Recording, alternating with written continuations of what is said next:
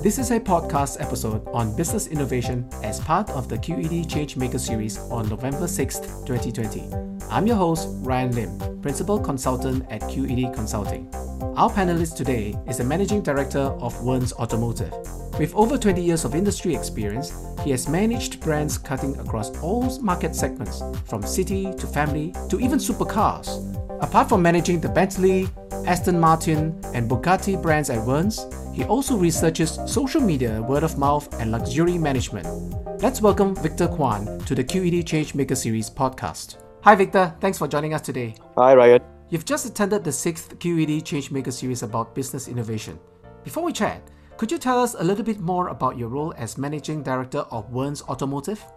Right, sure. Wearnes, we are the importer and retailer for a number of luxury automotive brands across the region, in Singapore, of course, Malaysia, Vietnam, and a couple of other places as well. So these brands would include Bentley, Aston Martin, Volvo, Jaguar Land Rover. Most of them are actually in the luxury segment. So as the managing director, I manage actually quite a number of these brands across all different business functions, including sales, marketing, after sales, human resource management, finance as well. Wow, that's quite a bit of things to do. Okay, maybe we can then move on to your experience at the session. How was your experience at the session itself? It was good. It's my second Changemaker series that I attended. I think compared to the face-to-face session, the online experience was something different, but equally good as well. So there was a lot of useful sharing that went on, especially with the backdrop of what's happening in the world now. This actually made the sharings even more useful and insightful. Is there any particular segment of the session that you enjoyed that had a very strong impression on you? I really enjoyed the breakout session, or those where we broken up into a small group for more intimate and closer discussion. So that was really useful for me.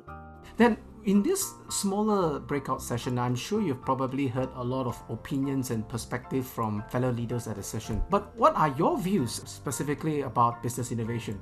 Well, again, I think it will be very interesting to compare this Changemaker session to the one I attended probably more than a year ago. Pre-COVID, right? Yeah, pre-COVID. So it is very interesting because I recall the previous session I attended was about, the small group discussion at least was about disruptions. Well, you call that pre-COVID, I actually call that peacetime discussion. Now it's wartime. So it is very interesting that both disruption and business innovation are similar, right? So at the time, we were talking a lot about disruption, what can be happening, a lot of what if this happened, what should a business do? But this time round, it's no longer a what if. The whole world knows we are in the midst of a pandemic, and all those what if we were discussing become what should we do right now? So is there any interesting sharing that you've heard with all your discussion on that topic? Yeah, business innovation, innovate or die is no longer one of those nice little motivational poster we paste on our office wall. It is reality, especially with COVID, we are still pretty much in the midst of it. A lot of the discussion we had in our breakout session was really what are the innovations some of the businesses has done in order to survive the last few months and to attempt to survive the next 6 to 12 months. What are those that work? What are those that didn't work? And we also touch on who are the real victims of this pandemic as well, and what could have saved them and what probably could not. So is there a common thread among the discussion? Is there like a maybe best practice that you heard? Because you probably heard so many perspectives, right, in your group. Yeah, one good thing about the session was I heard the word green shoots at least 2 to 3 times, I think. We are now already into November the year.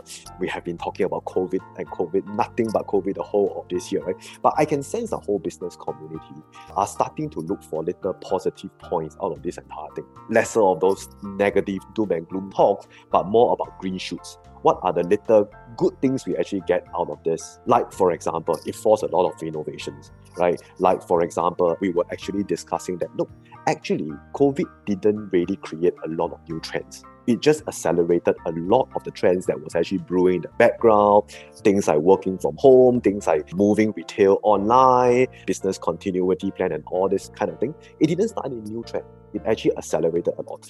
And the general consensus among us was probably that, look, in a few years' time when all this thing has passed, we look back at 2020 and all the innovations that we were all forced to do, well, that was actually a watershed year for the good. So this is the year we actually start to see green shoots. It's just like a catalyst of change, right? Yep. That's right. Then maybe we can talk a little bit about the whole innovation part, because there is that assumption or the misunderstanding that innovation is always something completely new, never seen before. You need a huge amount of resources, and most of the time organizations tend to drag their feet on it, right? So what happened this time around? Well, this time around, obviously nobody could afford to drag their feet anymore, right? Everybody had to plunge right in, whether you like it or not. A lot of the innovation, you need not take a huge step forward. Some you are forced to, especially this year. A lot you can actually take in baby steps, little bit along the way, you learn along the way. And it's also through this baby step you are able to get the buy-in in your organization as well, because it is in our human nature to resist changes. Like even in a year like this, people will still resist change. But if you take baby steps, small steps, you will get buy-in faster, you will get buy-in easier, and you will also manage a cost, because one thing that we don't really discuss enough, innovation comes with costs that businesses have to manage. But it need not have to be earlier philosophies of big, hairy, audacious goals kind of a thing, right? It can be quick wins to get something going, and then the momentum can start itself too, isn't it? Yeah, I mean, one very good example we brought out during the session as well was what SQ did, right? They didn't really took huge steps to try to change, But the thing is that they introduced meals, delivering business class meals or having a meal on board a stationary plane. One thing which definitely stick to my mind from this year is when SQ first announced that they're going to do this, everybody laughed and said that it's not cheap, it's pretty pricey, who will ever want to pay for it? But a few weeks down the road, the kind of news that we get is that it's all sold out, it's fully booked, it was great, fantastic. This is really a good example of nothing radically different done by SQ, serving you food like what they always do, but the only change this time is a stationary plane. But the reception was actually very good from the market. Yeah, I recently heard that they are also going into that whole training for experience, because I think they're opening up the school, right? They're known for their service, right? They're probably doing that as well. Yeah, based on what I've read, the response has been very good also. So they're actually playing up onto their strengths as well, right? It's nothing very different. Maybe just opening up a little bit more and trying new ways of what they're good at. I mean, you come from the automotive industry, right? And that one, I'm quite sure, because you are physically dependent on actual foot traffic and all. I'm sure the disruption is going to hit. Could you share a little bit about what has really happened and how your industry or perhaps your organization has also maybe applied that whole business innovation thing that we're talking about? Yes, so the interesting thing for the automotive industry, at least in Singapore and in most parts of the world, a car is probably the second most expensive thing you're going to buy in your life after your house, right? For years, we have been trying, as an industry, I think a lot of us has been trying to explore selling cars online, but we have our fair share of naysayers who say that, who's going to buy a $200,000 car, $500,000 car online, Again, this is where little green shoots, the beauty of COVID came along, and we were all forced to go online, especially during the lockdown.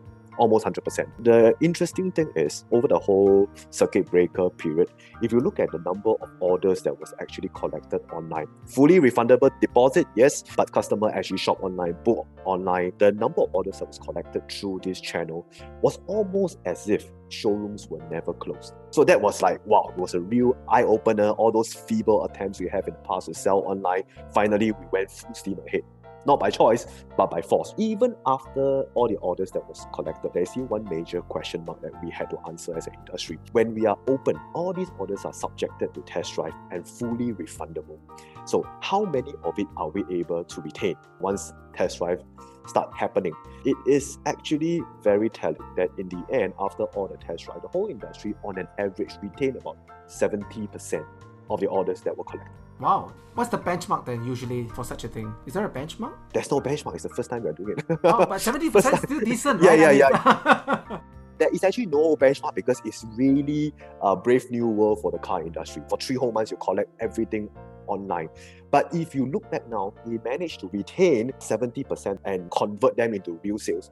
That is actually tremendous. And that was an eye-opener. And I think the industry will probably not look back from this point. We'll probably think that, actually online, it's really a viable omni-channel for us. So based on your current experience and the trajectory that we're having, are the consumers' behaviors permanently changed as a result, or will they revert back to something different on the good old days kind of thing? There will be elements of a permanent change. I think people will get more comfortable buying cars or any other thing online. Obviously, part of it will revert. I mean, now if I can walk into a showroom and have the time, I will just pop by.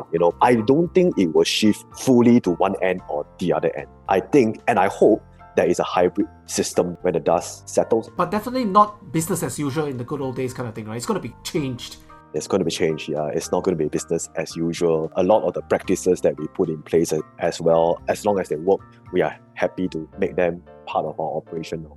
Now that there is less dependency on physical space, will that also change your overall strategy in terms of innovating the experience and also the way you maybe maintain the experience for someone who is actually pursuing purchase of a new automobile? Yes, I think like many other businesses, you will start to look at physical space that you actually offer to customers. But obviously, you should not get overly enthusiastic because especially in the luxury segment, experience is still a very important thing. We will still have to maintain physical experiences, physical customer face-to-face interaction.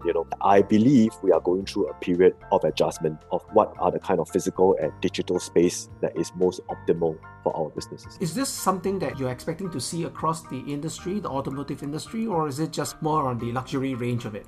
I'm expecting to see this across the entire industry. But everybody will be adjusting what is optimal for the segment that they are in. So, I mean, just to clarify, right, what you mentioned is actually more omni-channel rather than purely digital, correct?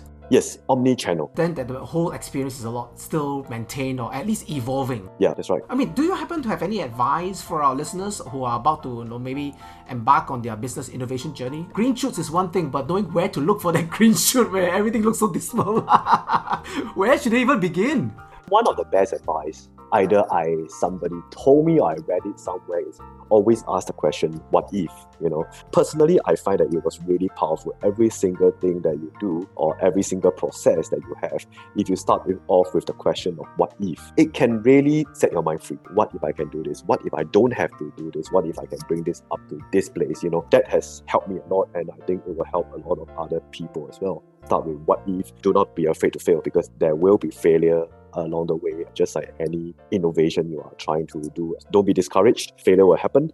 But once you get some success going while innovating your business, it can be quite intoxicating. So one thing will lead to another. How much effort then should they put into this whole innovation versus managing the business currently right now? I'm sure that there's some form of balance that they need to actually pursue, right? Yes, this question will be answered very differently if you have asked me last year. Like I say, innovate or die is no longer a motivational poster in the office now. It's a stark reality. Obviously, where possible, a certain balance has to be achieved. I mean, you don't innovate for the sake of innovating. It has to be meaningful. It has to be something that is really different. It has to be something that is really useful to stakeholders. But like I mentioned earlier, what is usually not said is that innovation comes with a cost. So there must also be a cost-benefit analysis. But like you said, there is a very high probability of failure when innovating in new territory as well, right? So what kind of cost would be acceptable to put into this? Is there a formula or a best practice or maybe some consideration about this? I really don't think there is a formula of best practices, because what are the kind of costs that every organization is ready to bear will differ a lot. It's really up to individual. But there must be that kind of courage to go forth into unknown territory, right? Yes. Not just in business, in life as well, right? Any unknown territory, you need a lot of courage. Okay, so maybe we can chat a little bit more about the whole QED Changemaker series while we have you with us, right? What are some of the key takeaways that you've had from this current session of the QED Changemaker series? Again, this is linked to what I mentioned earlier. I really love the fact that a lot of people have been starting to mention green shoots. It really gives a sense of optimism, a sense of hope in a year that is generally dominated by bad news, right? It's getting better, right? Now that the US election is over, it's getting better. Yes, depending on which side you're on, it's getting better, getting worse. But green shoots and innovation is a must. It's no longer disruptions and innovation. It's no longer something you just talk on paper. It's no longer something that you just give hard-hearted attempt. No longer something theoretical. It is something that you have to do right in the face, and you have to do it now. And then, is there any personal takeaways or the learning for you on the personal level?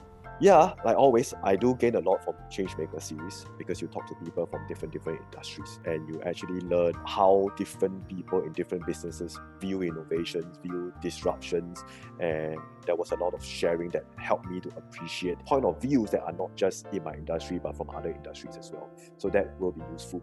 Okay, maybe on a personal note, did you manage to make any new friends or maybe contacts or even potential partners at such an event? Yeah. Like always, the LinkedIn invites already coming while the sessions is still on. That was fast and that was good. I'm sure keep in contact with some of them and we'll see each other again. Well, at least thank you very much. I mean, the world is now slightly smaller, but closer together, right? We can actually ride this and be a more hopeful future. Well, thank you, Victor, for being part of the 6th QED Changemaker series. Really appreciate you contributing your time, experience, and insights for the benefit of the industry as well as our listeners. We'll all have much to think about. Look forward to chatting with you again soon. Most of all, thank you listeners for tuning in to our QED Changemaker series podcast.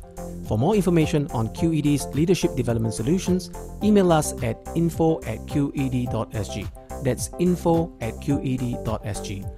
Do remember to subscribe to our channel and be updated on our latest episodes. I'm your host, Ryan Lim, and I look forward to having you in our next episode.